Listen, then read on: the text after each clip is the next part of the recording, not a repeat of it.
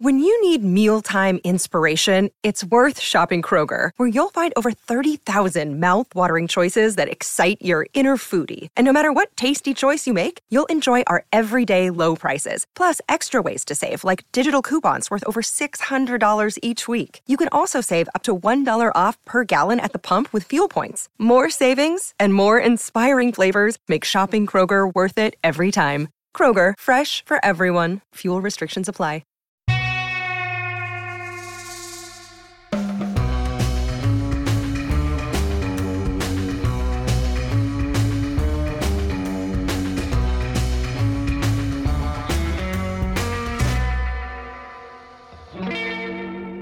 Hi, this is Gilbert Gottfried, and this is Gilbert Gottfried's Amazing Colossal Podcast with my co-host, Frank Santopadre.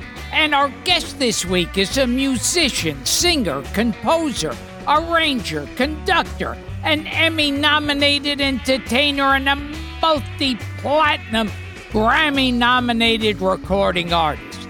In his very active and prolific career, this man has recorded nearly 36 albums, including tributes to Irving Berlin, Frank Sinatra, and MGM musicals, as well as his ambitious songbook project, recording the songs of legendary composers, often accompanied by the composer himself, including Burton Lane, Julie Stein, Jerry Herman, Hugh Martin, Jay Livingston, and Ray Evans, and our pal and podcast guest, Jimmy Webb. He's also an educator, archivist, a cultural historian, and the ambassador of the Great American Songbook, and has been featured in Emmy-nominated TV specials like Michael Feinstein's American Songbook and Michael Feinstein, The Sinatra Legacy. He also hosts the critically acclaimed NPR series Song Travels with Michael Feinstein, and somehow he found time to write 2 books. Nice work if you can get it, and the LA Times bestseller, The Gershwins and Me. But there's more. There's more. Yeah. And if you order now, he's performed on Broadway, at Carnegie Hall, at the White House, the Sydney Opera House, and even Buckingham Palace. And his popular nightclub, Feinstein's at the Regency, Feinstein's 54, and Feinstein's at the Nico Hotel, have presented top musical talents including Rosemary Clooney, Ben Vereen, Chita Rivera, Glenn Campbell, and podcast guests Michelle Lee and Jack Jones. And in 2007, he founded the Great American Songbook Foundation, dedicated to celebrating the art form and preserving it through the educational programs, master classes, and the annual High School Songbook Academy. His brand new album, Gershwin Country, a collaboration with longtime friend Liza Minnelli, is a reinterpretation of the Gershwin Songbook by country music performers and features Dolly Parton, Brad Paisley, Roseanne Cash, Lyle Lovett, and more. Frank and I are excited to welcome to the show an artist of many gifts, passions, and abilities, and a man who claims that Mandy Patinkin based his character in The Princess Bride on his Uncle Jaime. It's true. The multi-talented Michael Feinstein. Well, thank you, guys. I'm sorry, but I'm out of time. I have to go. He's got to go. He's got to go. That wasn't the longest one we've ever done, believe it or not, Michael. Wow. Well, I'm very impressed. I feel like I'm doing archaeology into my own remains or something. You've done a lot. There's a lot to cover in an intro. Tell us about Uncle Jaime and Mandy Patinkin, because we got to know. Uncle Jaime Gates, was the oldest member of the Stagehands Union in New York. He first worked in theater, Lower East Side Yiddish theater with Paul Muni and other actors, and he worked the end of his career at the Morosco Theater, which was eventually torn down to make way for the Marriott Marquis Hotel. And so when he retired, they had to manufacture a 75-year pin because nobody had ever been in the union that long. Wow. And in the 70s, I think Mandy's first Broadway show was called The Shadow Box. And I was in high school, traveled from Columbus, Ohio to see the thing. And Mandy was quite amazing. And he became very close to Mandy. And Mandy wanted to do a project or something with Uncle Jaime and made all these tapes recording Uncle Jaime's history. And Uncle Jaime talked like this, I told you I'm going to go here, I'm going to go there. And so Mandy told me, he literally, because I said, when I saw the movie, I said, that sounds like Uncle Jaime. And he he said, yes, I based the voice. I am Don Jose. I am Uncle Jaime. It's Uncle Jaime. It was so Uncle Jaime lives in The Princess Bride. Inigo Montoya. Exactly. And I'm Inigo Montoya. Yeah. Yeah. So he's not. He's Uncle Jaime. That's hilarious. Yeah. I mean, ask him. That's hilarious. It's true. It's true. If we get Mandy on the show, we're going to go right to Uncle Jaime. Absolutely. Yes. And before we got on the air, of course, one of those names that always pops up on this podcast, Paul Lynde. And you said you've had some dealings with Paul Lynde. Oh, he was wonderful. Actually, he wasn't. Actually, he was not wonderful. I loved him because in Columbus, Ohio, we'd go every summer to see him at the Kenley Players, and he would do a play every year, like he did Plaza Suite. Mimsy, come out of there, Mimsy. All that. And I like his impression better than yours, Gil. It's really good. He's got a dead-on Paul he was Lynde. great. Yeah. Well, I grew up watching him. Like my favorite is on the Hollywood Squares when they said, Paul, a man reaches his sexual prime at the age of 18. At what age does a woman reach her sexual prime? And he said, who cares?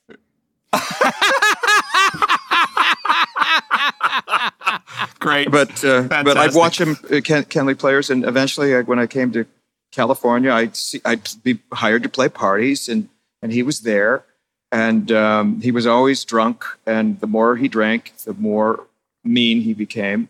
And I was playing, something like playing the piano, minding my own business. He came over and he said, pick up the tempo. and then he poured a drink in the piano. Oh, my God. Oh, God. Oh, that's a no-no. Well, it wasn't my piano, but I felt bad for the host, Wow. Yeah. Wow. And I heard, because I used to do Hollywood Squares, and one of the producers was the original show, and he said that during lunch, Paul Lynde would get really drunk, and all the other people were getting along great and joking back and forth, telling stories, and Paul Lynde would get more and more mean-spirited and more anti-Semitic. Yeah, well, yeah. I mean, he became anti-everything, I think. But my manager, Jim, represented Paul, and he and his wife would go over for dinner, and they knew that at a certain time, as Paul would drink, it was like, okay, we got to go, and everybody would leave because they knew they had to get out of Dodge before it turned ugly. Wow. As long as we're telling stories about misbehavior, in your wonderful book, and this goes. You should play Let's Misbehave.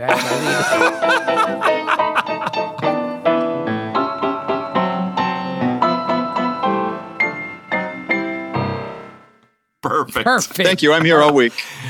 I love it. We're going to talk about playing private parties and piano bars and all of that good stuff, Michael. But I was struck by the stories, and this goes back to Uncle Jaime, who worked with Jolson. Yes. And I was struck by the stories in the book of Jolson's pettiness.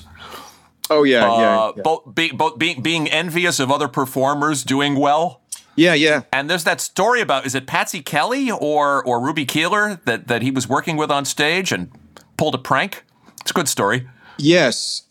My uncle worked a lot with Jolson, and he would read Jolson the Yiddish papers because Jolson couldn't read Yiddish, and so he would read him the Yiddish reviews, the Yiddish this and that. But Jolson was very, very petty. He would routinely come on stage and quash the applause for another entertainer, so they couldn't get their due. And wow, he just. Would he turn up the faucet backstage to drown out the sound of someone else's applause? Yes, so he couldn't hear the applause. He would turn on the faucet so he couldn't hear it. Oh, my God. Harry Warren told me a story that he was driving back from Palm Springs with Jolson, who had just introduced two of his songs. Actually, Harry Warren and Al Dubin. So they're in the back seat. Jolson's driver is driving, and Jolson's in the passenger seat. And the driver says, "Gee, Al, those songs you just sang, About 8:45, and She's a Latin from Manhattan, those are great songs. Who wrote them?" And Jolson looked at him and said, "Who wrote them?" With the composers in the back seat, he still couldn't give them credit for the songs. He couldn't stand it. But Patsy Kelly, I'm trying to remember, what was it? I think it's a story. He had they were in a show on Broadway. I think it was Wonder Bar, and she had to play Pavlova. And she had to do a death scene, and and he put real buckshot in a gun. That's what it was. He shot her with buckshot. Oh, and she said, "I did moves that real dying swan that night." And she said he thought it was funny. You know, he was an odd guy. What a great guy. So, but he was he the greatest performer that people say he was? Everybody I asked about said that. I mean, from George Burns to Sinatra to, you name it, they all said that. Sinatra actually had an interesting story about being on the bill once with Jolson. It was a benefit, and Sinatra was supposed to close the bill because he had gotten, he was at the early height of his career, the first bloom of extraordinary success. And he said, "Mr. Jolson, I feel that you should close the show." And Jolson says to Sinatra, No, kid. No, you're going to close it. No worries. Don't worry about it, kid." So Jolson was to go before Sinatra. So Jolson was supposed to do 2 songs or 3 songs, and instead he went out and did 30 minutes, and he did one song after another, all of his standards. And people were screaming and yelling, pandemonium. And then Jolson did another 10 minutes. He was on for 40 minutes, and finally he finishes and walks off stage, and he turns to Sinatra and says, "Follow that." Oh, jeez. Unbelievable. Oh, man. Unbelievable.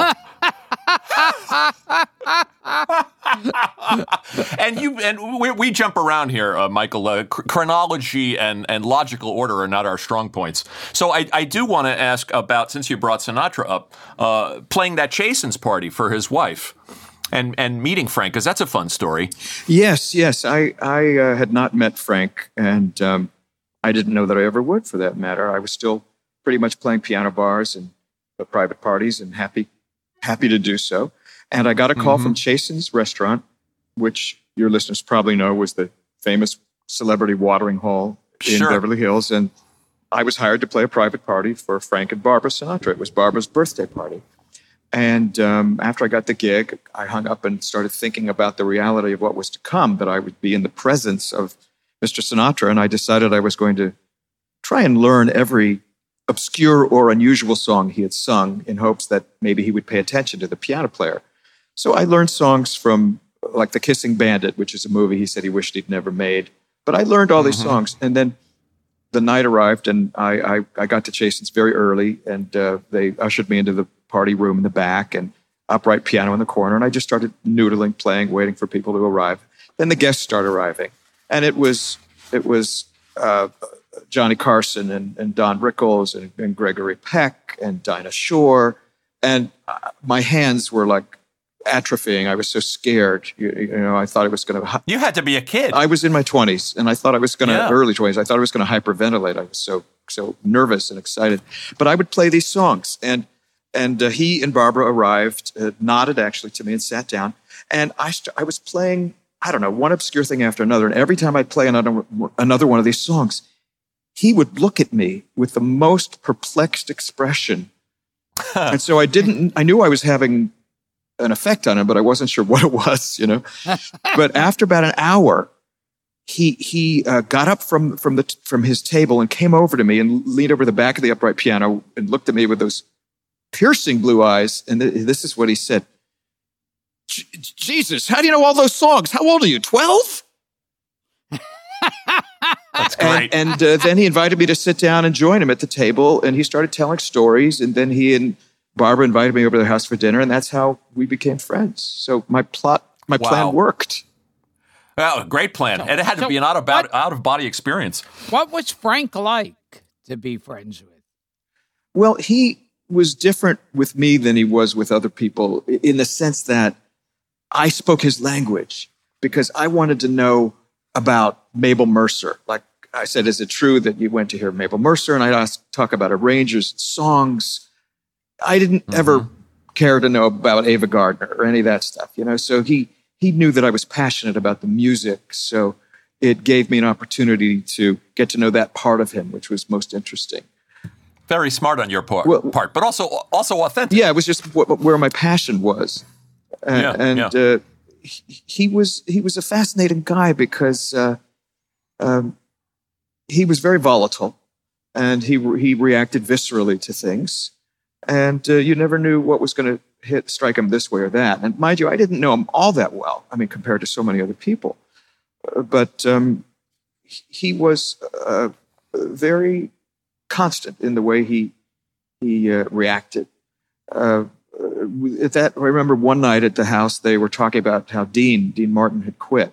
And Frank said, they're going to have to put me 6 feet under to get me to stop, because that's what mattered most to him. At one point, Liza Minnelli told me she was flying with Frank when they were touring, and he was kind of sighing, and she said, "What's wrong, Frank?" He said, "I'm lonely." And she said, "You miss Barbara?" And he said, "I miss all my wives." Isn't that interesting? It is. Jeez. Wow. Let's talk about this fascinating journey of yours, Michael, because we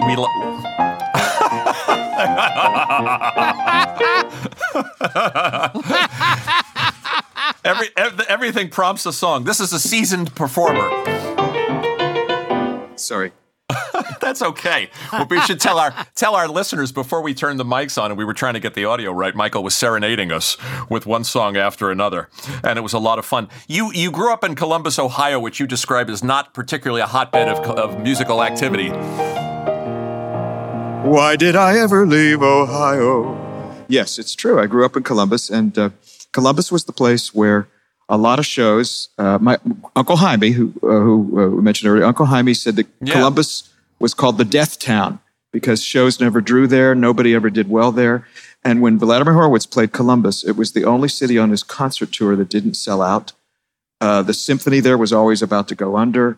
It was a sports town, OSU and all that. And yet there was this great music exposure for me, thanks to my parents and such. But no, not a lot of culture in that way. It's different now, of course. I would imagine. But your story is one of people, it seems, giving you opportunities and moving you along in life. I mean, not only your parents, but your Uncle Henry gives you that wonderful collection of records. Uncle Jaime brought you to New York. What Ira Gershwin did for you is well known. What Liza and Rosemary Clooney did for you is well known. You've been the beneficiary of a lot of generous people. I spoke their language, so I had an in that they were usually intrigued that there was this teenager or 20-year-old kid who understood their references.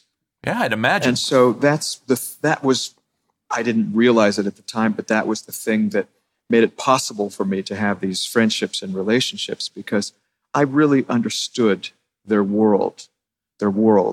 At one point, I was working for Ira Gershwin, which was a 6-year period, the most wonderful period of my life. And at one point, I made a comment about something that Ira had written, and he was so intrigued and shocked that I knew about this. And then he looked at me and he said, "How many others like you are there?" Because he was so shocked that there was a kid who was 20 years old who understood. So I left June Levant out. Oscar Levant's widow was also somebody who did you a solid. I mean, it's fascinating to reconstruct the story of your career. Maybe for and you. How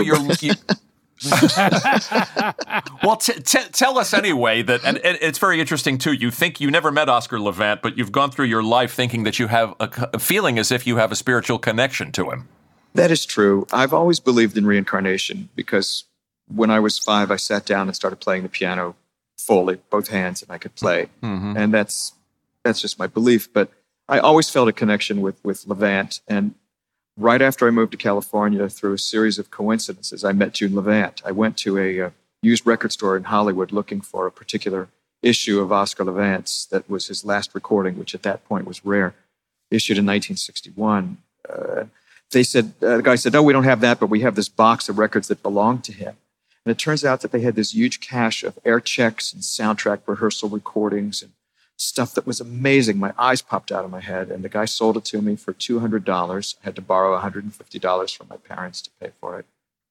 And then I was able to find a phone number for Oscar Levant's widow, June Levant, and made a cold call to her, and she invited me over to the house because I knew so much about her husband, and she was intrigued. And Oscar was a hero to me, not only as a musician and considered to be the greatest Gershwin interpreter who kept the Gershwin music alive after George died, but also one of the greatest wits. I mean, he said that he knew Doris Day before she became a virgin. And great he line. said Elizabeth Taylor ought to get a divorce and settle down. He said, there's a fine line between insanity and genius. I have erased that line. Also great. And also when somebody was talking to Oscar about someone and said, "Oh, so-and-so is his own worst enemy." And Oscar said, "Not while I'm around." That's funny. That's funny. Something happened when we were talking off the air that you were playing The Way You Look Tonight. And if you could play that, and if you could sing a little of it too. Well, I could, but yeah, sure. Okay, all right. Yeah.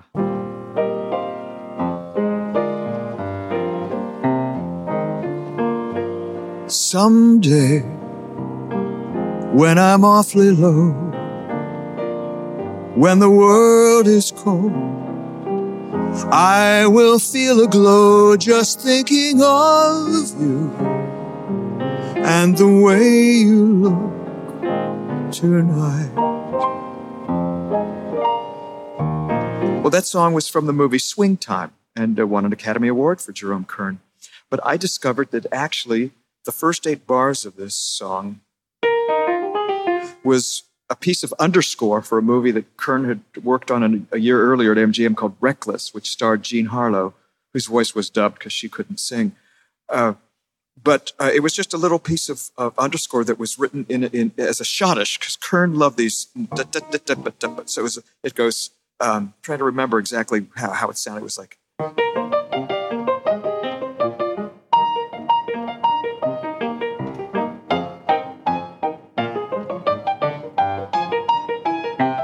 It was just 8 bars, and it repeated over and over again as this underscore. And I was so shocked to hear that piece of music and to realize that became The Way You Look Tonight. So he clearly loved that theme and turned it into a song with that gorgeous bridge. With each word your tenderness grows, tearing my fear apart. And Dorothy Fields, who wrote the lyrics, said that was her favorite lyric of all the hundreds and hundreds of songs that she wrote. Oh, that's a beautiful one. Is that one of your favorites, Gil? I'll tell you, that was beautiful, the way you sang it just now. Really beautiful. Oh, thank you. Really beautiful. Yeah. Let me just ask you some stuff about meeting Ira. And we don't have the time in the time that we have here to tell the entire Feinstein story, but it is fascinating that you can, in those days, you could look somebody up in the phone book and you find Oscar Levant's phone number, and you're able to contact his widow, and this leads to a 6-year relationship with the legendary Ira Gershwin. Yes. I had gone to a psychic who told me that I was going to meet Ira Gershwin. I'd never been to a psychic, but I was playing in a restaurant, and one of the waiters said, "Oh, this lady's really great. She charged you $25 and told me that I would meet and work for Ira Gershwin." I went, "Yeah, sure." But it happened less than a year later. And June Levant is the person who told Ira about me and his wife, Leonore, and they asked to meet me. And so I went over to the house and I met Leonore and Ira. And I was very, very nervous because Ira was somebody who was a true idol to me. And the minute that Lee Gershwin opened the door and I walked in and saw him sitting in the distance, I started quaking because I was so overwhelmed that I was in the presence of this man who was 80 years old, who had written all these classic songs in the 20s and 30s and was still alive. And I had the opportunity to see and interact with him. I didn't know what would go from there. And I had no idea that I would become part of their family. But Ira was autographing an album called Ira Gershwin Loves to Rhyme, which somebody had compiled of demos of him singing. And I said, gee, Mr. Gershwin, I have that album. He said, you do? You're the first person outside of a relative I've met who actually has this album. And we were sitting there, and he was very quiet and shy. And Leonore Gershwin and her sister, Emily, who was visiting from New York, were sitting in the corner watching this exchange. And to make conversation, I said, gee, Mr. Gershwin, I have a 78 of gems from La La Lucille. La La Lucille was the first Broadway show with music by George Gershwin, 1919. And Ira said, oh, I bet it has the two most popular songs from the show on the record, Teodalum Bumbo and Nobody But You. And I said, that's right. And Lee Gershwin turned to her sister and said, isn't that cute? He's telling Ira, that's right.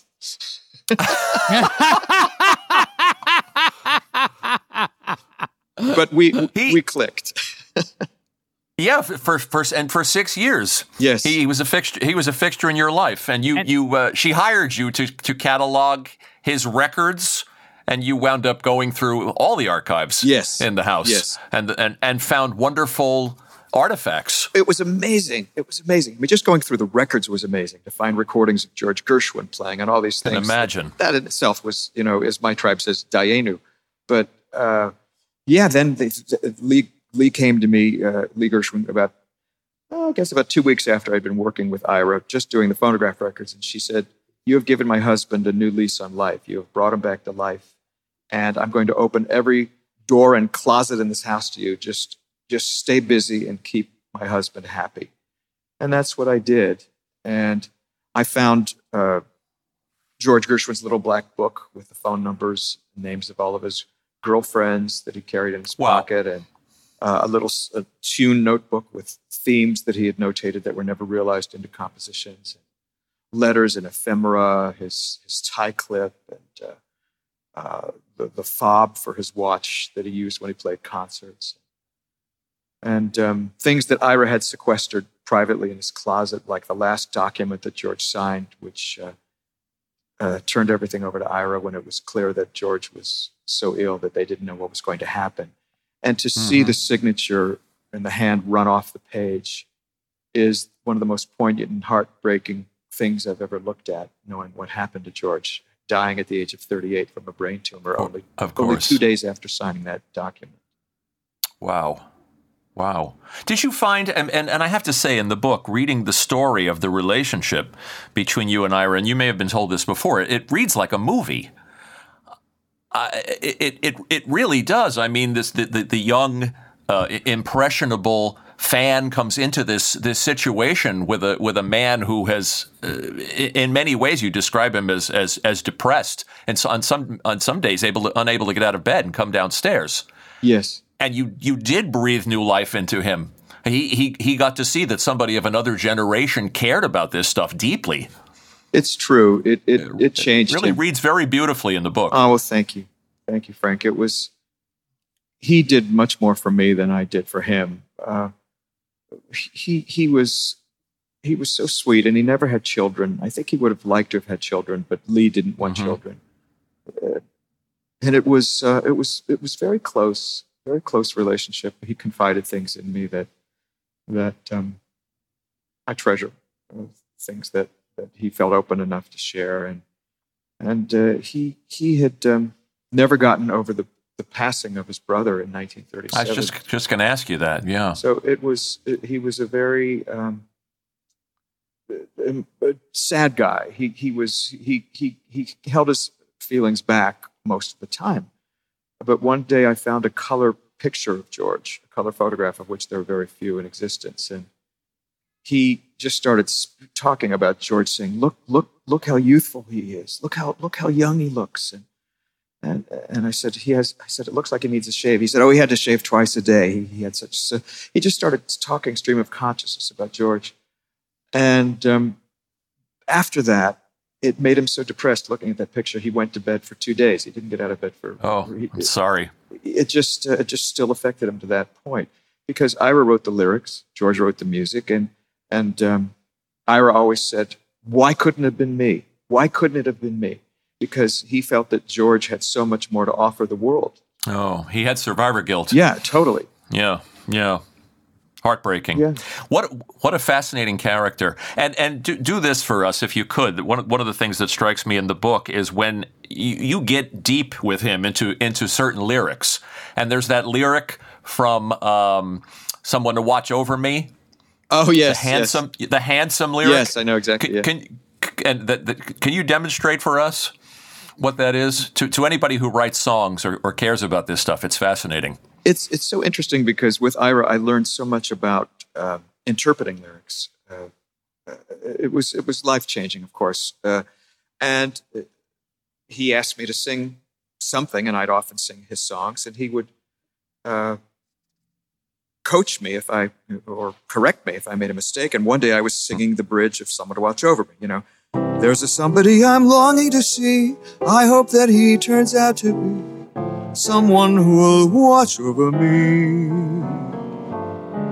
I sang it with a little more feeling then, but the bridge is, although he may not be the man some girls think of as handsome. Well, I guess I've been listening to the Streisand recording because I sang, although he may not be the man some girls think of as handsome. And he said, stop. I said, what? He said, you ruined the rhyme.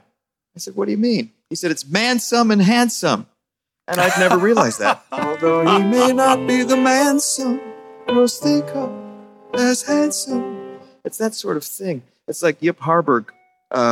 People always sing, it seems like happiness is just a thing called Joe. What Yip Harburg wrote was, it seems like happiness is just a thing called Joe. Happiness is just a thing called Joe. It was written in vernacular for Ethel Waters. So those sorts of things are easy to miss. And so I learned a lot about that. That is fascinating to me. And that all these years later, it was still important to him. Yeah. But you unearthed was it The Girl I Love that you found and showed to him? And Yes. Can you tell that story? How he reacted?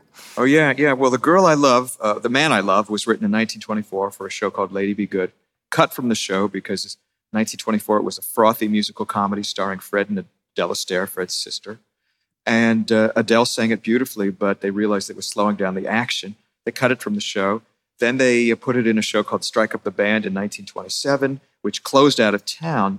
And in that iteration of it, Morton Downey Sr., who was a very high-voiced tenor heartthrob of the time, sang a lyric Ira wrote called The Girl I Love. Someday she'll come along, the girl I love. Her smile will be a song, the girl I love, etc. And I found the lyric, and I showed it to Ira. I said, this is amazing, a male lyric for this song. And he looked at it, and then he tore it up. I said, why'd you do that? He said, because the song is so iconic as The Man I Love, I don't think it should be sung as The Girl I Love. And I said, okay. And I had to respect it, of course. But then, oddly enough, another 2 years later, somebody found the original full script for the version of Strike Up the Band that closed out of town. It later was mounted again in 29 and was successful. And it had the lyric for The Girl I Love in it. And I showed it to Ira again. I said, look, The Girl I Love. And for whatever reason, on that day, he was more kindly disposed to it being sung, and he gave me permission to sing it. So it survives. Wow. We will return to Gilbert Gottfried's Amazing Colossal podcast after this. Wow. Now, another song because we're big Marx Brothers fans Uh-oh. on this show. Oh, and he mentioned Yip Harburg. Yeah. Oh, yes. Could you sing that? What, the one from the Marx Brothers show or Yip Harburg? Lydia? Lydia, the tattooed lady. What a treat. La la la, la la la, la la la, la la la. Lydia, oh Lydia, say, have you met Lydia? Lydia, the tattooed lady. She has eyes that men adore so, and a torso even more so. Lydia, oh Lydia, that encyclopedia. Lydia, the queen of tattoo. On the back is the Battle of Waterloo. Beside it, the wreck of the Hesperus too. And proudly above waves the red, white, and blue. You can learn a lot from Lydia. La la la.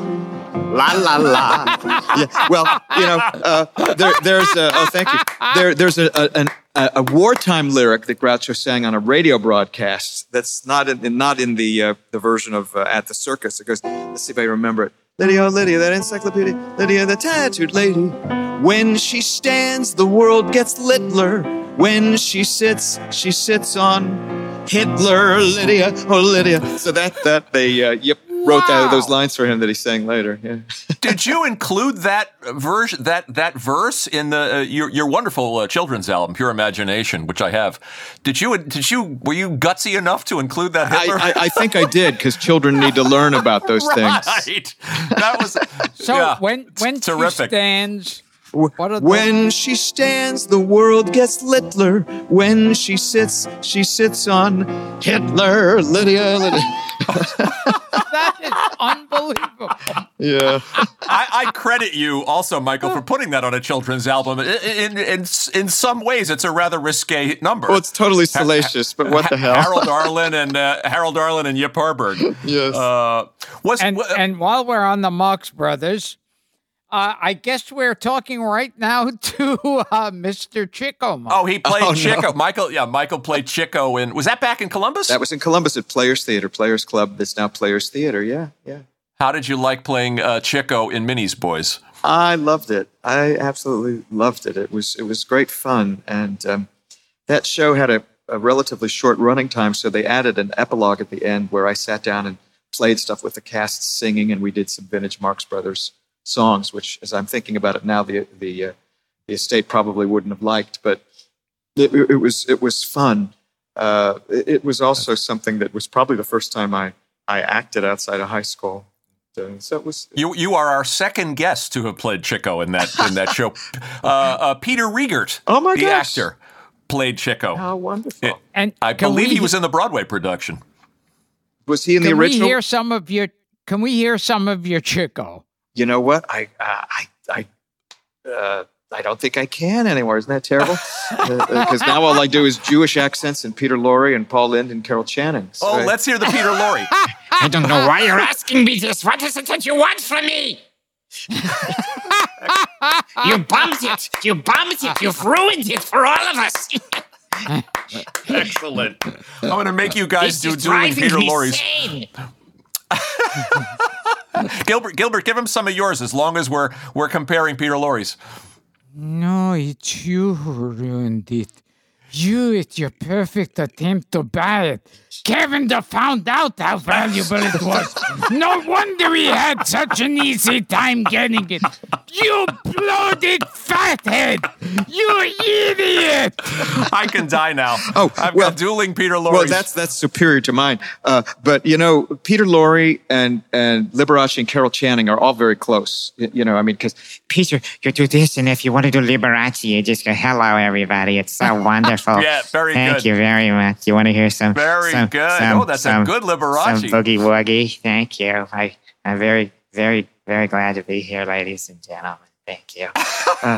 And then Carol, Carol is just saying, hello, I'm Carol Channing. Hello, Dolly. Hello. It's very nice to be with you, Lee. Thank you, Carol. I love touring with you. What are you doing? You're driving me crazy. So. This is great. And Liberace back then was considered the ladies' man. Liberace back then. It was the ladies' man. Yeah. Liberace was...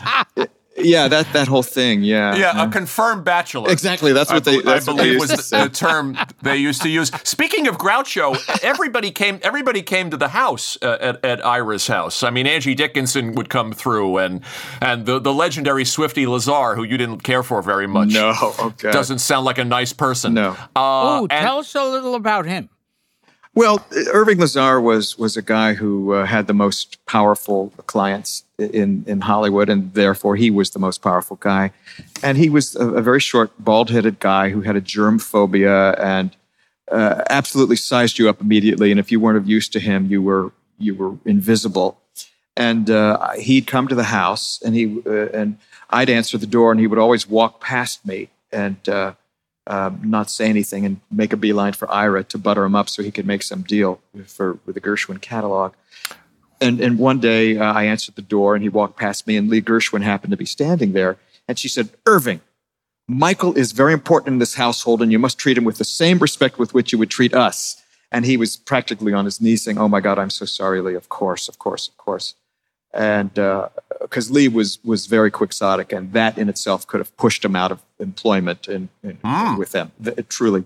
So the next time he came over, I answered the door, and he said, "Nice to see you." And then he walked in and walked past me. There was Lee. She said, "Irving, did you say hello to Michael?" And he said, "Yes, I just said nice to see you. Didn't I just say nice to see you?" And I said, yes, you did, Irving. Thank you." So that was Irving. I must say it's shocking behavior for an agent. Well,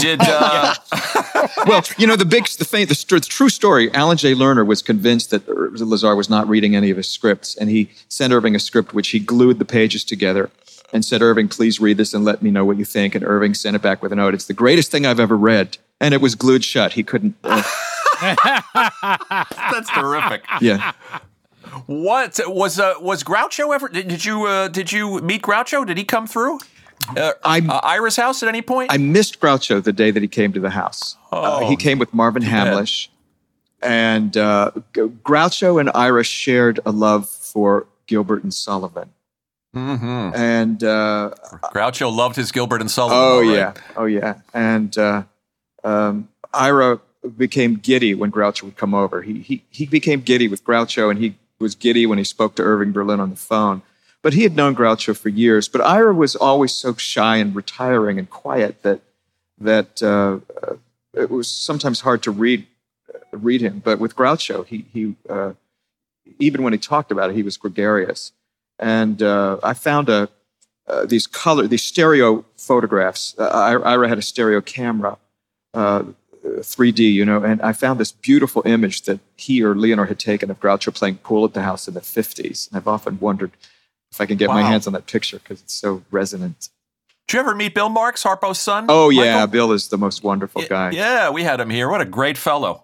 I remember Groucho used to come on shows, and he would sing, "On a tree by the river sat little Tom Tit, singing willow, tit, willow, tit, willow. And I asked him, oh, Dickie Bite, why do you sit singing willow, tit, willow, tit, willow? Is it weakness of intellect, Bitey, I cried, or a rather tough whim in your little inside?" With a shake of his poor little head, he replied, "Oh, widow, tit willow, tit willow." Lovely. Thank you. Wow, a piece of Groucho I haven't heard you do on the show before, Gilbert. Yeah, he also used to sing that Irving Berlin song called "Stay Down Where You Belong" that Berlin asked him not to... Oh, my God, yes. Yeah. Should I or you? No, I think you should. Okay. Maybe he'll give you some accompaniment, Gilbert. Down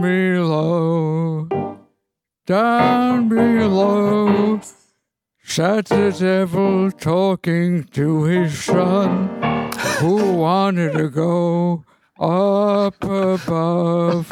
Up above. He said, "It's getting too hot for me down here, and so I want to go upstairs and have some fun. And the devil said, you stay down here where you belong. The folks who live above you, they don't know right from wrong.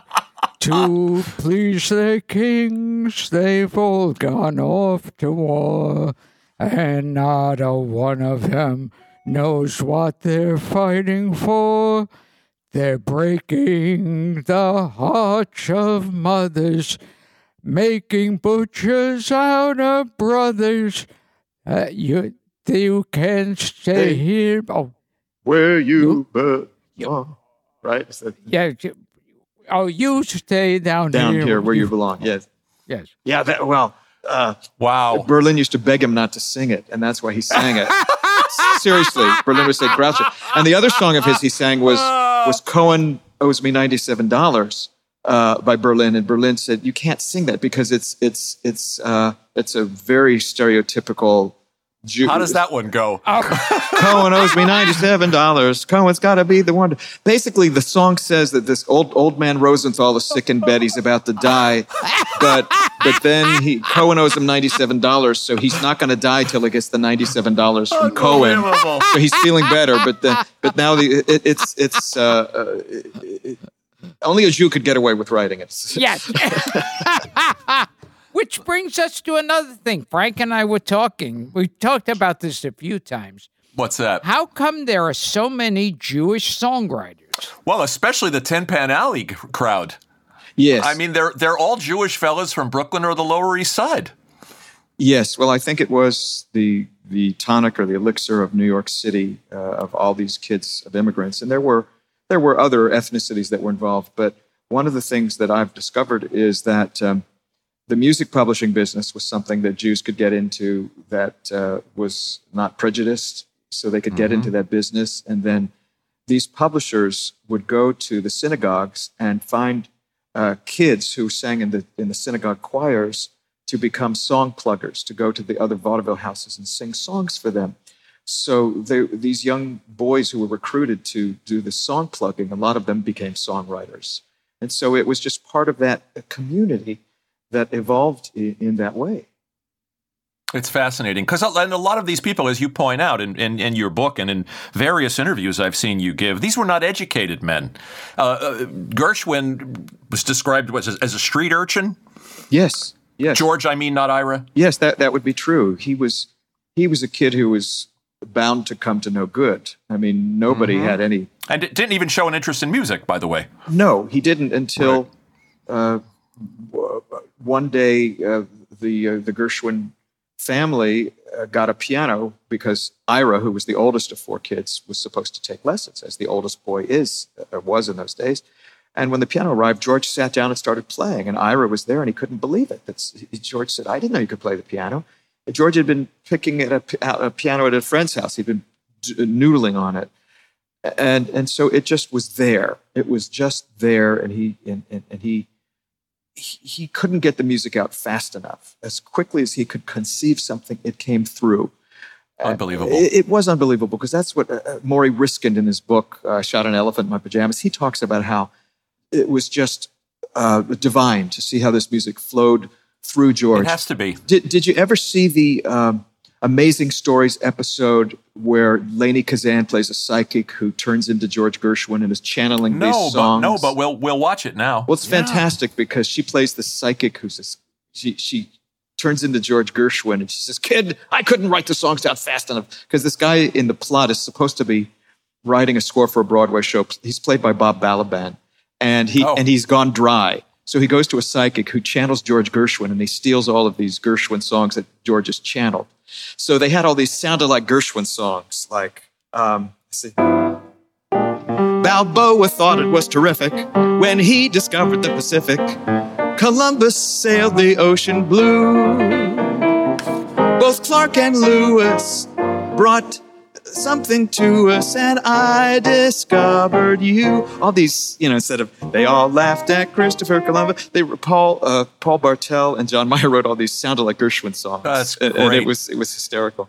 Well, we got to watch that episode now. Yeah, it's great. But by the way, on the subject of They All Laughed, it's one of the sweet things in the book. And you're again back to your relationship with Ira. Was it your birthday or you were sick and he called you or he would sing you different passages from They All Laughed? I shortly after I'd started working for Ira, about 2 months after, I came down with mono. Infectious mono. That's in the days of when. I'm sorry, I mangled the story. No, it's all right. No, those were the days when mono was considered a serious disease. But I was housebound for I guess a couple of weeks, and Ira would call me every day and sing a line of "They All Laughed." Every day he'd call and he'd sing the next line and the next line, and I was very touched by that. That's so great. Can we hear some of that? Some of you. Of They All Laughed? Yeah. Oh, okay. Okay. The odds were 100-1 against me. The world thought the heights were too high to climb. But people from Missouri never incensed me. Oh, I wasn't a bit concerned, for from history I had learned how many, many times the world had turned. They all laughed at Christopher Columbus when he said the world was round. They all laughed when Edison recorded sound. They all laughed at Wilbur and his brother when they said that man could fly. They told Marconi wireless was a phony. It's the same old cry. They laughed at me wanting you. Said I was reaching for the moon, but oh, you came through. Now they'll have to change their tune. They all said we'd never stay together. Darling, let's take a bow. Ho, ho, ho, who's got the last laugh? Hee, hee, hee. Let's have the past laugh. Ha, ha, ha. Who's got the last laugh now?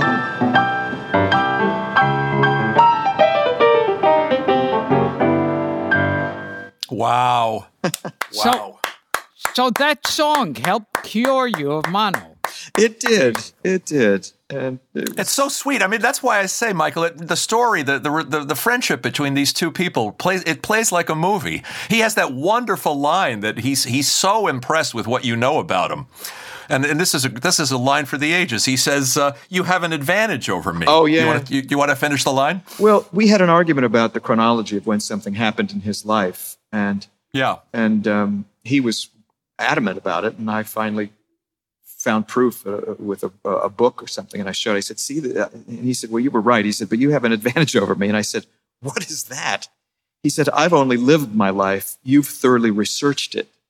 Yeah, that's great. Oh, wow. That's great. And what's the Mel Torme story too? If I may ask you to tell that, because that's an example of the man's kindness. Yes, it is. Mel Torme was one of the great singers, and I adore his work. He was a prickly human being, and we have heard that before on this show. Yeah, it's no secret that Judy Garland called him Mel Torment.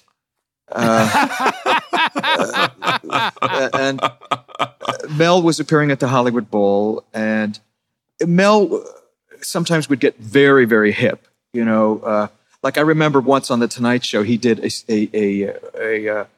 fast, jazzy version of "Send in the Clowns." Isn't it rich?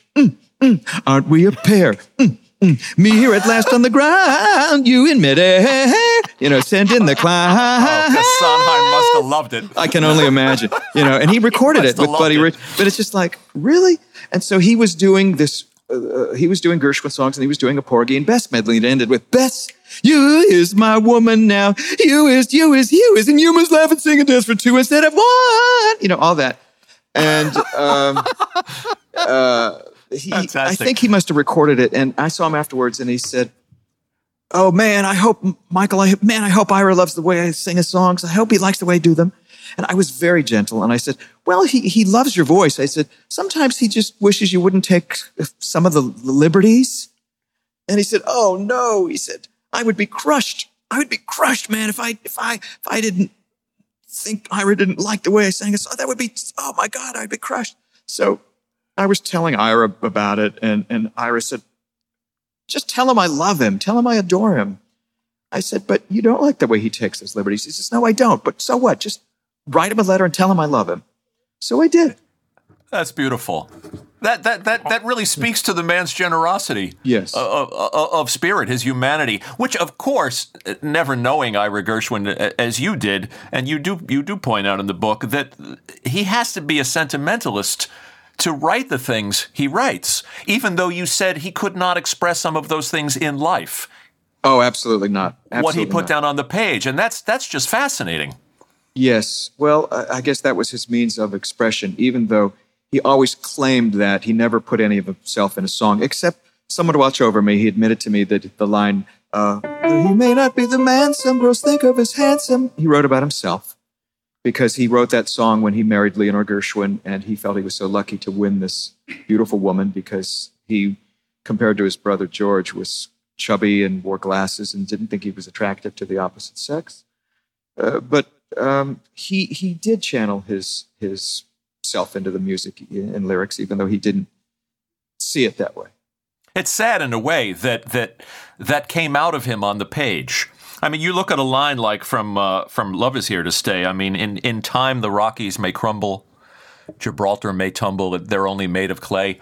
I mean, that's poetry. Well, of course, to be obvious. Yes. Well, that of course is the last song. Well, not of course. Yeah. Some people may not know, but it's the last song that the Gershwin brothers wrote together. George died before they finished the song, and it was Oscar Levant who notated the rest of it. The composer Vernon Duke claimed that he wrote the verse to the song, but actually Ira wrote the words and the music to the verse of the song because George had died. And I said, but Ira, Vernon Duke said he wrote it. And Ira said, you can tell that I wrote it. The music is so undistinguished. And wow. Anyway, Ira did write it. And so the words to the verse to me are the most poignant because they were his love letter, his message to his lost brother. So, I mean, as you say, George's talent was divine, but is it possible in some way that Ira Gershwin could actually be underrated? I think all lyricists are underrated, except perhaps Johnny Mercer, or I don't know, Lorenz Hart, Cole Porter, but he wrote both. Hammerstein, people talk about, and yes, it's funny hearing that lyric. Man, some girls think of as handsome.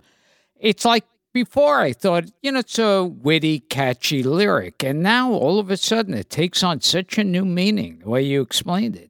It's poignant. Although he may not be the man some girls think of as handsome. It's all how you interpret it. That's the thing that I learned. And that's why the songs survive, because they have great bones. You can interpret them in, of course, millions of different ways.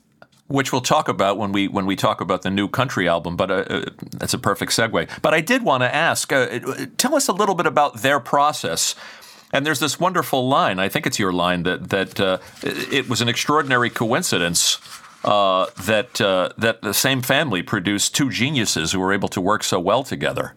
Yes, and how exactly did they collaborate? I mean, you said in an interview that I saw with Terry Gross, where you were talking about sometimes Ira had to make sense of the melody of what he was given to work with. Yes, exactly. Yes. Usually, Ira preferred a tune first because then he didn't have to worry about the composer messing up the scan of a lyric. And Frank Lesser wrote a very funny song about singing on the wrong syllable. I don't know if I can play it.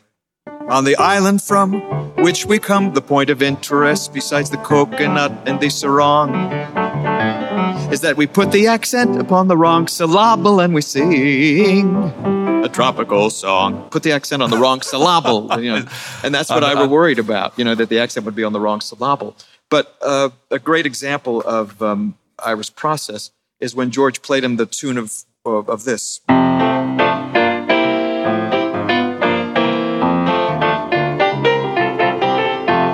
Well, Ira had to figure out what kind of lyric would fit with that. So he started experimenting with dummy lyrics. Roly-poly, eating solely, ravioli, better watch your diet or bust. Now, the purpose of that lyric was to get an idea of how any words would sound with a tune, right? Right. And he felt that using a lyric that rhymed, roly-poly, eating solely, he said, that sounds too sing-songy. It rhymes. So then he started experimenting with blank verse, which is anathema to a songwriter, not rhyming, but he went, just go forward, don't look backward, dun, dun, dun, and you'll soon be ahead of the game. And he thought, that's weird, but this tune sounds like the lyrics shouldn't rhyme. And so he came up with, eventually, I got rhythm, I got music, I got my man who could ask for anything more. Doesn't rhyme, except for the bridge. Old man trouble, I don't mind him, you won't find him round my door. And then Ethel Merman sang it, hanging around my front or back door, that whole thing. But I got rhythm. It was Irving Berlin who said, you'd better never write a bad song for Ethel Merman, because if you do, you'll hear it. Was it Ira who didn't like Ethel Merman? Didn't like Ethel Merman. He didn't like Ethel Merman. Okay, I won't ask you why. Yeah. Well, I mean, and when she sang I Got Rhythm, in the second chorus, she'd sing,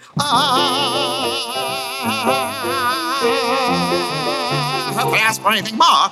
So I took her recording and I spliced it together so she holds the note for about 60 seconds.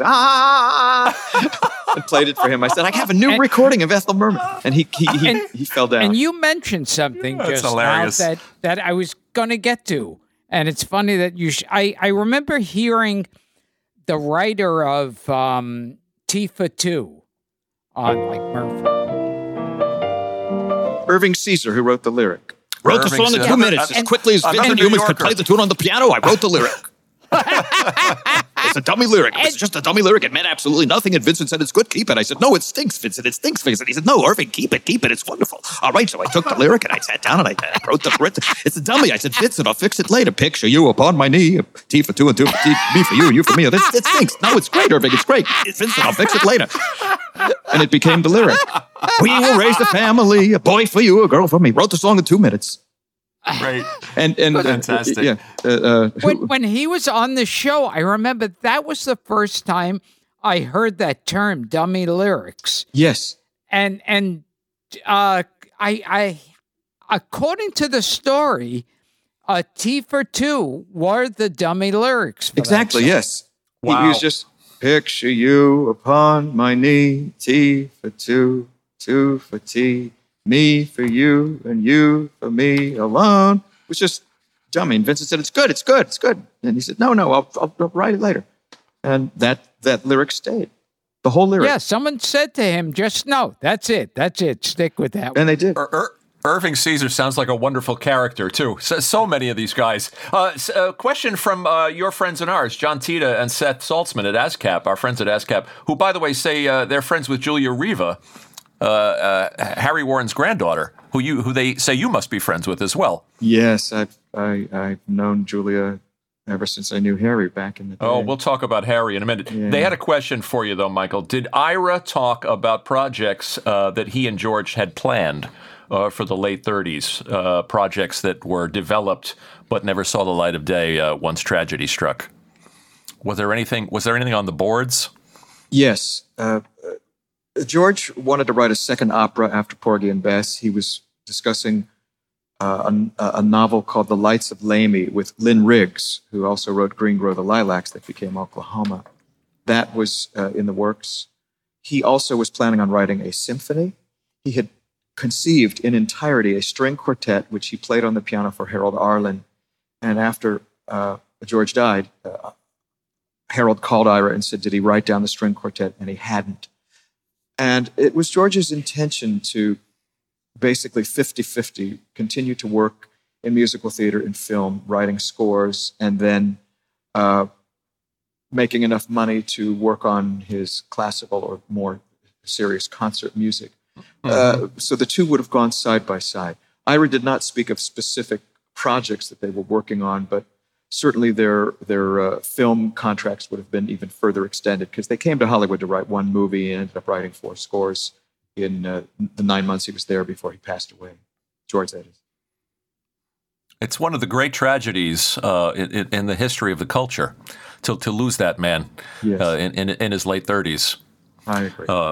given what he produced and what may have come. Let's talk a little bit about you and something you and Gilbert had in common. You both were guest programmers on TCM with our late beloved friend Robert Osborne. He was terrific. We Wonderful had him here, guy. and we adored the guy. Yeah. What did you pick? I have no idea. I saw you I don't remember. I saw you introducing All About Eve, and I thought that's interesting.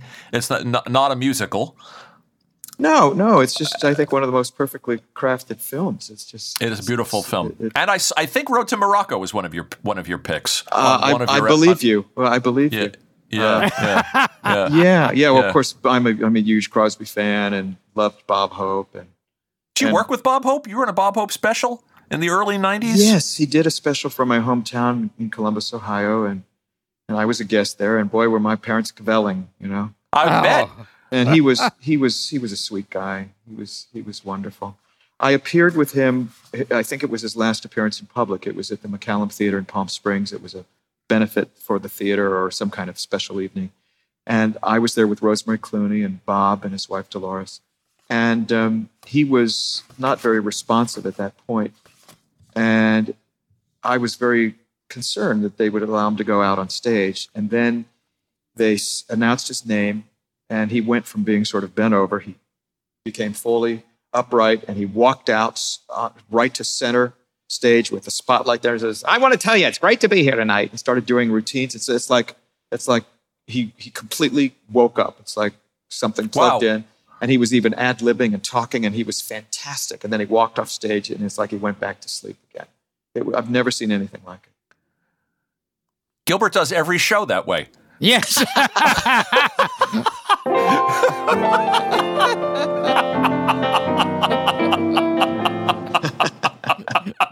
Although, minus the wake-up part. That's funny. We will return to Gilbert Gottfried's amazing colossal podcast, but first, a word from our sponsor. Now, you ahead, Gil. also, last time we had Uncle Junior from The Sopranos. I sent the clip. I don't know if Susan shared it with you. I sent Dominic Chianese playing Brother Can You Spare a Dime on this show. No. An acoustic guitar. Can we hear some of that, please? More Yip Harburg. Yeah, well... I'll send you the clip. It's quite beautiful. Oh, I'd love to hear it. Yeah. And understated. Can we hear a little of that from you? I'm putting you on the spot. You're asking me? Second. Yes. Oh, okay. All right, well, I'm back to my piano bar days. Can you hum a few bars? He's taking requests. Sure. Well, from illustrious talents as yourself, of course. Let's see. Once I built a railroad, made it run, made it race against time. Once I built a railroad, now it's done. Brother, can you spare a dime? Once I built a tower to the sun, brick and rivet and lime. Once I built a tower, now it's done. Buddy, can you spare a dime? I didn't want to go into the whole khaki boots part. Yeah. Oh, let's great. give proper credit to Jay Gorney and Yip Harburg. And they swapped wives, I didn't know that. Yeah, they swapped wives. You got all the information, Michael. Wow. Let's talk about the new album, because we're talking about Gershwin music and how adaptable it is and how durable it is. And you've got a new project, which is Gershwin Country. Yes. Which is a bold, innovative idea. It's something that happened as a result of my friendship with Maya Angelou, with whom I was close for years, and wrote a song for celebrating Lincoln's 200th birthday. And I was staying with Maya in Winston-Salem, and she started playing her favorite music, and a lot of it was country music. And started really educating me about country music in the sense that the last great storytellers of lyrics, interpreters of lyrics, is, I feel, and she felt, in the country genre. And we went so far as to discuss Maya executive producing a country album for me, because she was that deep into it. And she said yes. Wow. But then she passed away. And it wasn't until a few years ago I was lying in bed and I had this morning errant thought that was sort of drifting around about taking the Gershwin songs and doing them with a Nashville band. And then I started thinking about voices and singers and thought, well, this could be duets. And that's exactly what it became. It's I must say, it's quite extraordinary, because if you don't know these songs and you hear this recording with this group of Nashville musicians and the other voices, such as Dolly Parton and Roseanne Cash. I heard the Alison Krauss one is wonderful. And Alison Krauss. Yeah, thank you. The songs are organic. They sound like they were written in that style, and it's one of the most joyous experiences I've ever had working on an album, because we were in the studio working with the band, improvising. Let's change key here. Let's try this. Let's try that. And they were just so facile. And so it was different from anything else I had ever done, because it was truly on the spot and spontaneous. Wow. And a great experience. Great experience. And the album, as the kids say, drops March 11th? Yes, March 11th. It is a tribute in a way to that Gershwin music that you can interpret it so many different ways. Oh yeah, and I may be wrong, but I think even though Dolly certainly knew Gershwin, she didn't seem to be that familiar with "Love Is Here to Stay," which we sing together. And I know some of the other artists were not familiar with these songs, and that was part of the fun of it, because they just interpreted it on face value. Doing "They Can't Take That Away From Me" with Amy Grant. I don't think she knew that song. Or the Time Jumpers and Vince Gill doing "Fascinating Rhythm." They just sort of peripherally knew the song, and we were trying to figure out how to make it sound authentically country, and we just started fooling around, and there it was. Or with Lyle Lovett doing "Clap Your Hands." That was so much fun. I flew to Houston to do that one. I bet. Is it an extra kick to turn these seasoned musicians onto songs that they don't know? It must be. It's joyous. That's the educator in you and the musicologist in you. Yeah, it was fun, and I would play them vintage recordings in the studio, like listen to this or listen to this riff or listen to how they did this and did that, and so it was great, and I learned so much from them. Lord knows about improvising and technical stuff too, because they're all great artists. Mm-hmm. Okay. And the other project, go ahead, Gil. No, I know I'm making you work on this one. So once again, I want to hear "I Love a Piano." Oh, that's one of his signature songs. We're back to Irving Berlin. Yes, we are. 1915, I think.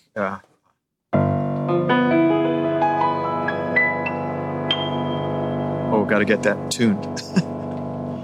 I love a piano. I love a piano.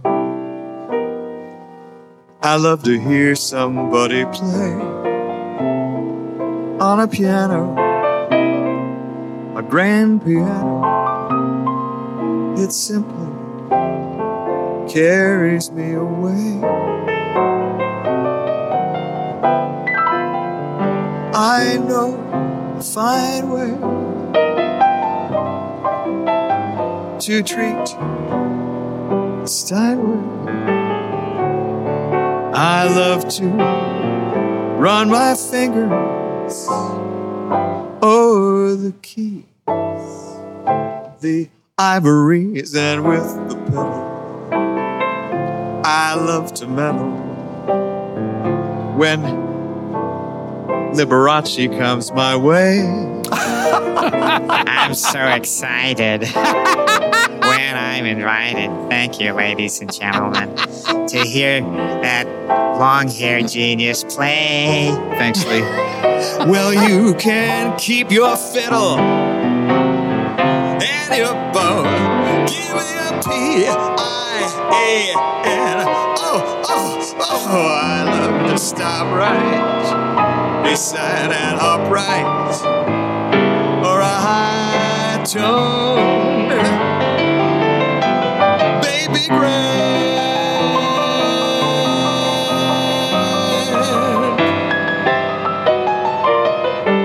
Oh yeah.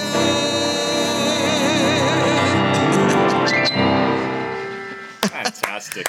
I didn't give it the full throttle treatment because I didn't want to bust people's eardrums. So. This is like being at 54 Below. This is a Michael Feinstein show. I feel like I set him up, you knock him down. You bet. What a treat. Okay, now I'm going to make you work, Gilbert. Oh, geez. One of, if I have this right, Michael, one of Ira's last great works was The Man That Got Away. Yes. In A Star Is Born. Gilbert's going to favor you now with a little of his James Mason from A Star Is Born. Congratulations, dear. I seem to have made it just in time, didn't I? I had a whole speech prepared in my head, but it seems to have gone out of it.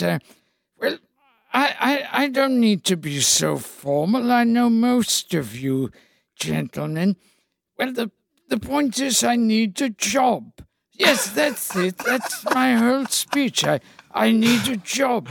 I not confined to drama. I could do comedy as well. That's fantastic. Oh my God, you have it spot on. I met him once. Did you ever meet him? No, I wish I could have. Oh, do tell. Oh, I have a photo with him. It was at the restoration of A Star Is Born when they restored all the lost footage of the thing, and I had helped peripherally supply something that Ira Gershwin had. Ira was still alive at the time, and James and Althea Mason were there, and he was the most delightful man, and there was that voice coming out of him, you know. That's nice to hear. Oh, it was something. He was charming, and it was a great thrill. Oh, and I just remembered, this is one of those things that would kill me if I didn't, and just for my own good. I just remember that lyric that I fucked up on the Groucho thing. Stay down where you belong. You'll find more hell up there than you will down here below. Fantastic.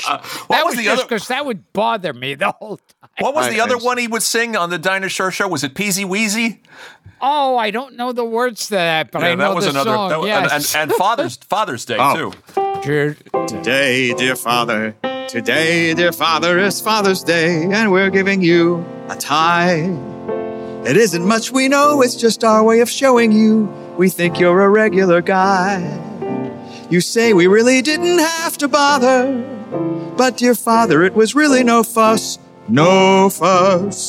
For according to our mother, you're our father, and that's good enough for us. Yeah, I used to sing that to my dad every Father's Day. And the tie that we got didn't cost an awful lot, and we'll get you the same tie next year.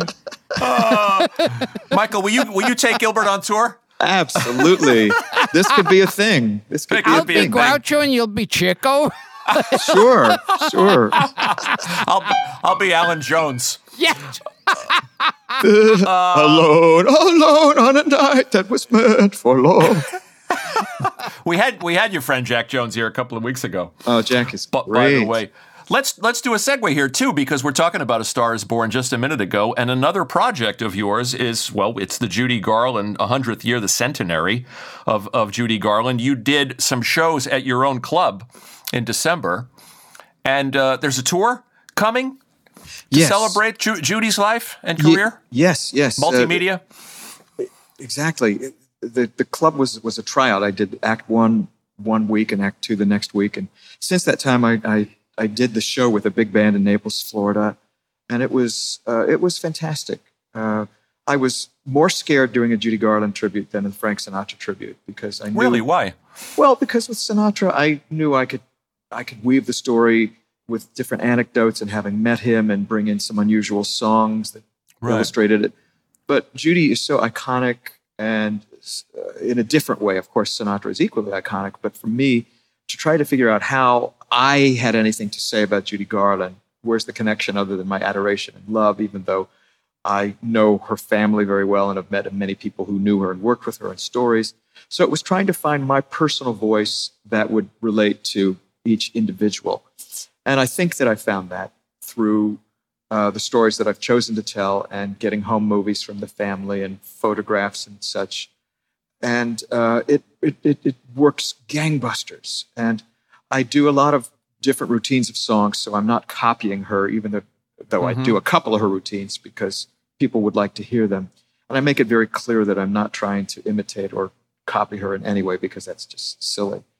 And an odd thing happened a few years ago where, and this is kind of like a Michael Feinstein experience, that I was visiting the house that Judy Garland had built for her mother in 1939.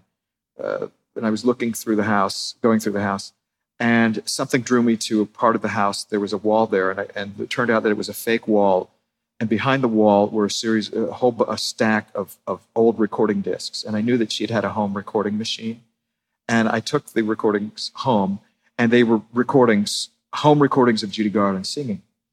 And one of the recordings was Judy singing "I'll Be Seeing You" a cappella, without accompaniment. And she had never, ever performed or sung that song anywhere, ever. It's not documented she ever sang it. There it was. So in the show, I accompany her singing this song. Oh, that's lovely. So it's a very special moment. What a great thing to put in the show. You know, because it's important to you. You want younger generations to know the not just the tawdry stuff, not just the way that people talk about Judy Garland and remember Judy Garland and the tragic parts. It's important to you to re-educate. Well, yes, because it's so easy to just look at the tragedy, but it is because of the enormity of her talent that we remember her. And of course, but we live in a time where people focus on the tragedy. It's when, I hope I'm not speaking out of school, but when Garland's daughter Lorna Luft went to see the movie with Renee Zellweger, I said, "Well, what did you think?" She said, "Michael, it was about as realistic as Cats." Wow. Because about as realistic as Rhapsody in Blue. Yeah. There's another one. Right. Yeah. Right. Yeah. So I was, when my friend Jay Livingston died. He was interred at Westwood Mortuary near Marilyn Monroe, and there were two young girls who were putting flowers on Marilyn Monroe's stone. And I said, "You're fans of Marilyn?" She said, "Oh, we love her." And I said, "Well, what Marilyn Monroe movies do you like?" And one of the girls said, "Oh, we've never seen any of her movies." And it's like, okay, then it's just the legend or the persona. Yeah, the legend. Or the sadness of the death or whatever. It's all of that. So Yeah. I can't believe I missed the show here in New York in December. I hope you'll bring it back to New York. I'm intending to. As part of the tour, because we will make a pilgrimage. Are you going to be Gilbert's in Boca, by the way? Don't you? You have I noticed on your website you're going to be down in Florida. Yes, I've got another date at the Kravis Center in Palm Beach, and then I'll be in Clearwater again. And they love me in Florida. What can I tell you? Gilbert and Dara day trip. You're very welcome. Believe me. As my guest. Speaking of Judy, and I'm going to make another segue here, and I'm going to show this to you, Michael, which may not mean as much to you as it means to me, because Hugh Martin was a friend of yours, and you must have many artifacts. John Fricke. I wrote you a letter, Hugh. I wrote him a letter telling him how much I loved Have Yourself a Merry Little Christmas, and he sent me back this signed sheet music. Can you see this? I'm sorry the show is not video. Can you see that he wrote the little notes along the top? That's fantastic. One of my prized possessions. He's one of the few. You knew the man. Well, he's one of the few writers of a standard Christmas song who wasn't Jewish. That's right. Well, Gilbert gets a kick out of that. Yeah, it seems like 99% of the greatest Christmas songs were written by Jews. Yeah, it's true. I mean, you can go down the line. The Christmas Song by Mel Torme, he and Bob Wells were Jewish. Let It Snow, Jewish. All those Johnny Mark songs from the Johnny Mark. I'll Be Home for Christmas. Kim Gannon was Jewish. I mean, you could. We Need a Little Christmas. Jerry Herman was Jewish. White Christmas. White Christmas, of course, Irving Berlin. I mean, how hard would it have been to write, I'm dreaming of a white Hanukkah? You know, I mean, how hard would that have been? You know, but he didn't do it. With every Christmas card I write, and, you know, Eddie Yiddish card, I don't know. So. I think one of my favorite parts of your vast and impressive output is the albums that you got to do with your heroes, with Jerry Herman and Burton Lane. I mean, can you and Hugh Martin and Ray Livingston, and Gilbert and I were getting a kick out of Jay Livingston, excuse me. Gilbert and I were getting a kick out of the fact that on the Jay Livingston album, you even included the Mr. Ed theme. Yes, how could you not? Completist. Yes, a horse is a horse. And Jay Livingston sang the original theme for the TV series. That's Jay Livingston's voice because the producers were too cheap to hire a singer. I didn't know that. So that's fun. Yeah. What is a horse is a horse, of course, and no one can talk to a horse, of course, unless, of course, the famous horse is a famous Mr. Ed. Go right to the source and ask the horse, and he'll give you the answer that you endorse. You know, it's always there in the steady course, the famous Mr. Ed. You got to get these records. I am Mr. Ed. Is there a, and it must have been wonderful for you, the ultimate fan of these people and admirer of these people, to sing their songs, you know, being accompanied by Hugh Martin on the piano or Burton Lane. What a dream come true. It was a dream come true. Actually, Hugh Martin and Burton Lane were the two best pianists of all the songwriters, because they sometimes were great songwriters but didn't play piano well.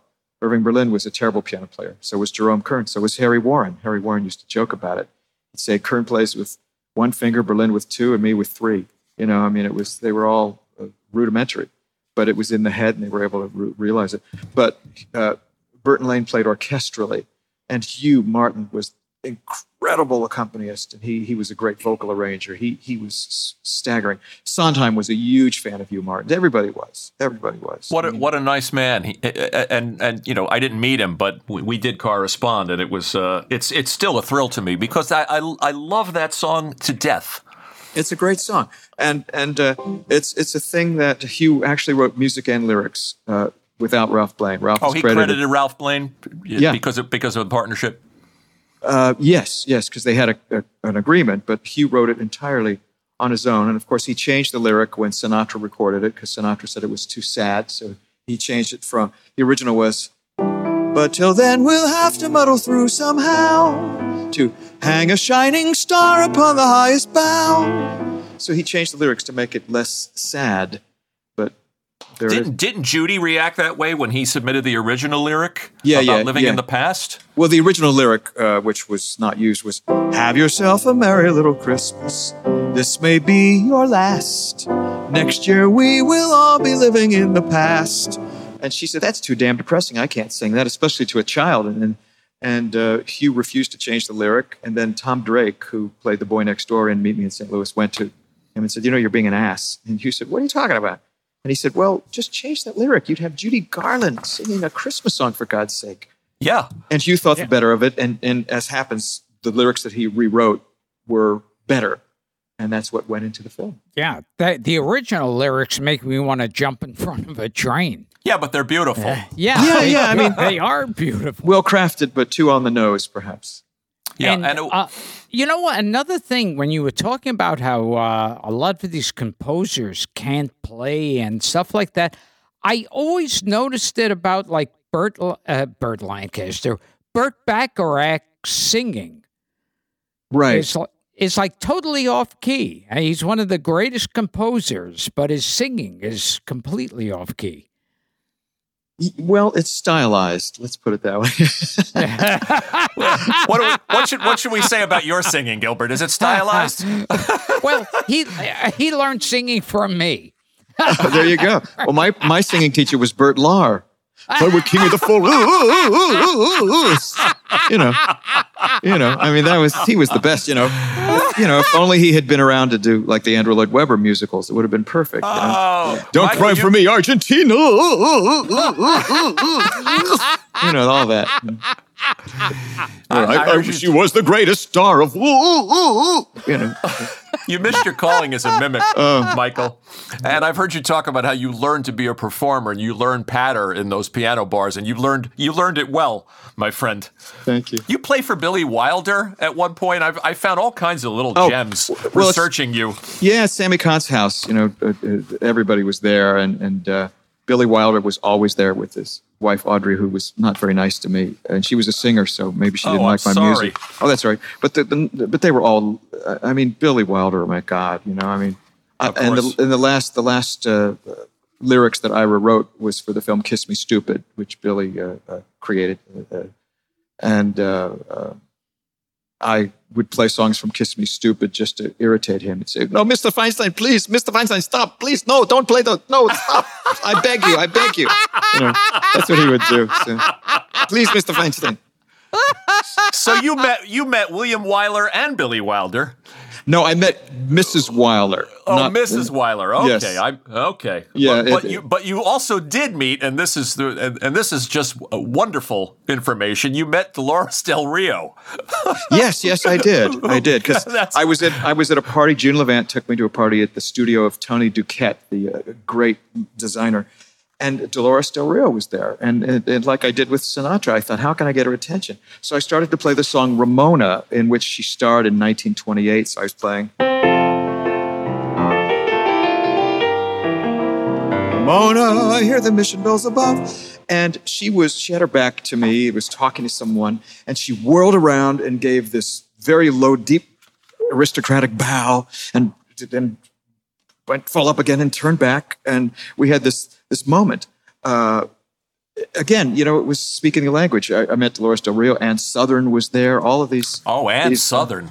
Yes, who replaced, who did the road tour of the I Sing in 1932. She had this beautiful high soprano voice and was quite a fine singer. Do you know the Dolores Del Rio song from the yes. short-lived Carl Reiner musical? I don't know it by heart, but it was Ginny Mancini's favorite song, and I sang it at her last birthday celebration. It's a masterwork. I mean, we had Richard Kind sang it on this podcast. Sister Dolores Del Rio. So true. Written by, I believe, the comedy writer Stan Daniels. Yes, he was incredible. Yes. Yeah, and a funny guy. Frank was telling me a Vincent Price story. Oh, that's related to Dolores Del Rio. Oh, yeah. Well, I was close to Vincent, and he was so funny. He'd say that every time he came off stage, he would say, "Fold him again." But he sometimes, if somebody asked for an autograph, he would sign Dolores Del Rio. And I said, "Why did you sign Dolores Del Rio?" And he said, "Because the last time I saw her, she said, 'Don't let them forget me.'" So he signed Dolores Del Rio. I love that. See, he got to know Vincent Price. You got to know everybody, Michael. Say a couple of words about Rosemary Clooney, who was, I guess, a mentor to you in some ways and a second mom. Rosemary Clooney. What a talent. She was my favorite female singer. She was a person whose voice always went deeply into my heart for reasons that one can't explain. We all have different visceral reactions to different types of art. And the way that she vocalized always was very personal for me, which is what one hopes as a singer to be able to accomplish. And Rosemary was Ira Gershwin's next-door neighbor. And so Lee Gershwin would send me over to the Clooney house to sometimes be her amanuensis to tell them that they weren't feeding their cats properly because Rosemary's cats were coming to the Gershwin house to eat. And I was trying to explain to Mrs. Gershwin that because she was putting out bay shrimp, that every cat in the neighborhood was coming to eat at their house. And it was true. She would buy bay shrimp at Nathan Owl's and put out shrimp, which is addicting for cats. And so, of course, Rosemary's cats were coming next door to eat the shrimp. But anyway, I got to meet Rosemary. And we became very, very close friends, and she generously appeared on my first album and my first major TV appearance. I asked her to come with me on the Merv Griffin show, and we ended up through the years doing about 200 concerts together, including the Hollywood Bowl and other places. And I miss her every day. What a legend.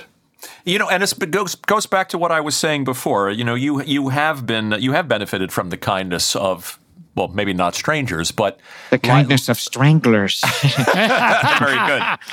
That Mrs. Levant did you a solid, and you say that you owe your career in many ways to Ira. Yes. Liza was good to you. Rosemary Clooney was good to you. It's a beautiful thing that these people that you admired so much returned the kindness. It is something that I never have taken for granted, and I always will try and give back to others in the same way, because without all of them, I would not be here. And Liza Minnelli, who hosted a huge party for me in California in 1985 when I was playing at the Mondrian Hotel, where she invited all these people that I never would have gotten to spend time with, but she did that for me and hosted my first night at the Algonquin in New York. And so, again, it's something that made it possible for me to do what I love. That's great. Tell us too quickly, and we know you got other appointments, and you got to get out of here. But tell us about the foundation and why it's important. And I imagine one of the goals, is to build a museum for the American Songbook. Yes, indeed. And all these wonderful artifacts that other people have collected, but some that you have unearthed. Yes, I started collecting things that were important to me when I was quite young, and I didn't know what I was going to do with these things, but especially after I moved to California, I would find things at estate sales and garage sales that were unique. Sometimes music manuscripts or rehearsal recordings or private recordings or ephemera or contracts relating to music in the Great American Songbook. And so by default, I amassed this huge collection of memorabilia and music and records. And I still have a great deal of it, but I started the Great American Songbook Foundation as a repository to preserve this material, because there, amazingly, is not a museum for the Great American Songbook. We have the Country Music Hall of Fame. We have the Rock and Roll Hall of Fame. We have all these other places, the Blues Museum, but we don't have a place for the Great American Songbook. And so I created the foundation, first of all, for the artifacts, and then to educate young people. And we have a lot of amazing programs in an annual high school songbook academy where 40 kids come from all over the United States to have a week-long intensive to learn about the songbook. And we have great singers and celebrity mentors and coaches and guides, because this music, when they discover it, becomes another language for them, and they're passionate about it. And we've planted these seeds with now thousands of kids who are going out and spreading this music. So that's a part of it. And then we have a program called Perfect Harmony for people with dementia and Alzheimer's that's taken off, because that is a very underserved community. And now we're building a museum. And we've been lucky enough to get seed money to do it, and we're in the planning stages, because the collection at this point has amazing artifacts relating to every major singer of the 20th century and many of the composers whose families have donated all kinds of things, from Richard Whiting's piano. It was played not only by Richard Whiting, who wrote Hooray for Hollywood and Two Marvelous Words, but it was played by Stravinsky and Rachmaninoff, and Gershwin memorabilia, and I have Andy Williams' music library of 150 boxes of orchestration. And all that stuff you found in Secaucus. Secaucus. I mean, there's all of this stuff. And so it now is preserved and cataloged and is available. We have Meredith Willson's archive. Wow. From the Music Man and beyond, and we helped supply some of the unpublished songs that were written for Music Man and not used, that they were considering for the revival. So those sorts of things are thrilling to be able to be involved with. You're doing the Lord's work. I know you've been told that, but it's really true. You're doing important work. That's very kind. And you're honoring the memory and the work of these people. You're giving it a second life and a third life, and it's very admirable. Thank you very much, Frank. And thank you, Gilbert. I think you're absolutely wonderful. let's plug the upcoming. Hello, Gilbert. Well, hello, Gilbert. I'm sorry, Frank. Were you saying something? I was going to plug the Garland show again, which is the tour that's coming up. Plug away. Go to your website. Can people go to your website and find out where you're going to be doing this? That's where I go when I want to find out where I am. MichaelFeinstein.com, and also the new Gershwin Country album, which drops in March. So much we could talk. I hope you'll come back and play with us another time. We didn't get into Harry Warren, who was one of mine, Paisan Gilbert, an Italian guy. Oh, then fuck him. He was the most wonderful person. It sounds like you would have loved him, Gilbert, from what I've learned about him. Yeah, you would have. Yes, you would have. He had the greatest sense of humor. Frank was telling me he's one of those people that just didn't promote himself. Yeah, he hired a publicist, and the first time he read something in a column, he fired him. Unbelievable. But what a body of work. Until we have Michael next time, I urge our listeners to look up Harry Warren, not his real name. But Salvatore Guaragna. Yeah, Salvatore. but what a body of work. And we could go on and on and on with Michael. But maybe he'll take us out with one more song. Let me thank a couple of people. Paul Stewart, before we go. Oh, Paul Stewart used to come to the house, the character actor. Yes, he first film role was the butler in Citizen Kane. Yeah. Yes. Oh, Mr. Kane. He was very quiet, man. This is the only... Yeah, he sounded like he was doing a Bela Lugosi imitation in Citizen Kane. This is the only podcast in America, Michael, I can assure you, that's talking about Paul Stewart. Oh, I love Paul. He was great. Let me thank Mario, our mutual friend Mario Cantone, who was nice enough to write me and said, Michael Feinstein, you got to have Michael Feinstein on the show, and here you are, and what a gift it's been. And thank you for listening to the show. That is my great pleasure. It's my world, and I love you guys. You're so sweet to say that, and we'll thank Susan Medor. Hey, the 28th is my birthday, so you know what I need you to play right now. Really? Yes. Oh no, that's a nightmare for a piano bar musician.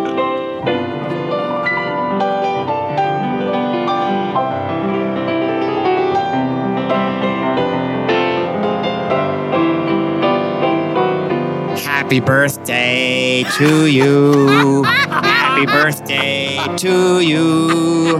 Happy birthday, dear Gilbert. Happy birthday to you. Thank you, Liberace. You're very welcome. It's my great pleasure. What are you doing after the podcast, Gilbert? I never thought Liberace would be coming on to me tonight. I'll be seeing you.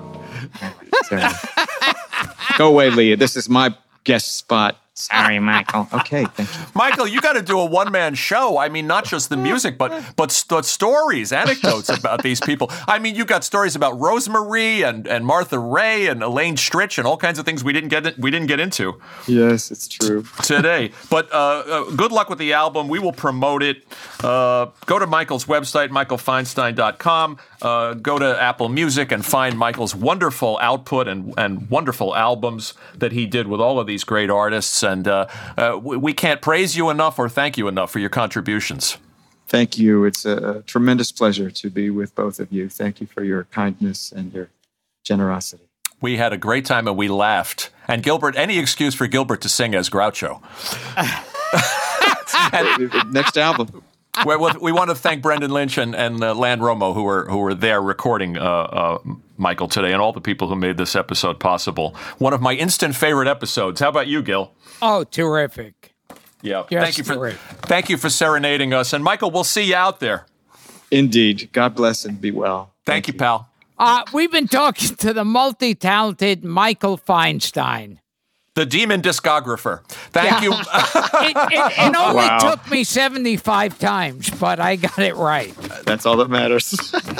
Michael, when you meet Gilbert in public, will you refer to him as Gilbert Gottfried? Or funny. Or Godfrey? Just to make me happy? I have a story for next time about somebody's memorial where they got the name of the decedent wrong. Oh, Jesus. It's true, and I'll tell you. Please come back and play with us again.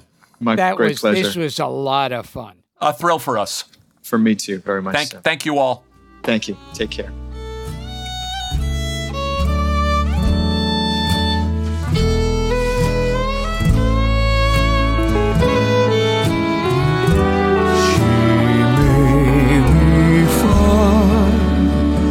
She may be nearby.